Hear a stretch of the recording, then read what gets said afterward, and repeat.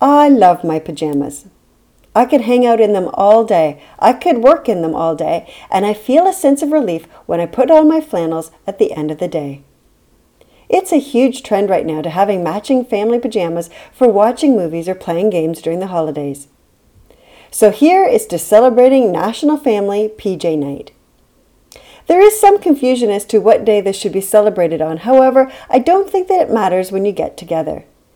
National Family Pajama Night is a time to relax, have fun, and create some memories.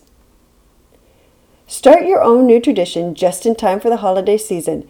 No matter what the age, everyone can get into the spirit of connection and fun. If you don't have family to get together with, have a virtual PJ party with friends, or dress up your pet and snuggle on the couch. It's the spirit of fun that matters the most. If you like today's resiliency tips, let me know. Looking for resources to build your resiliency? Check out my Work Smart, Live Smart blog at worksmartlivesmart.com.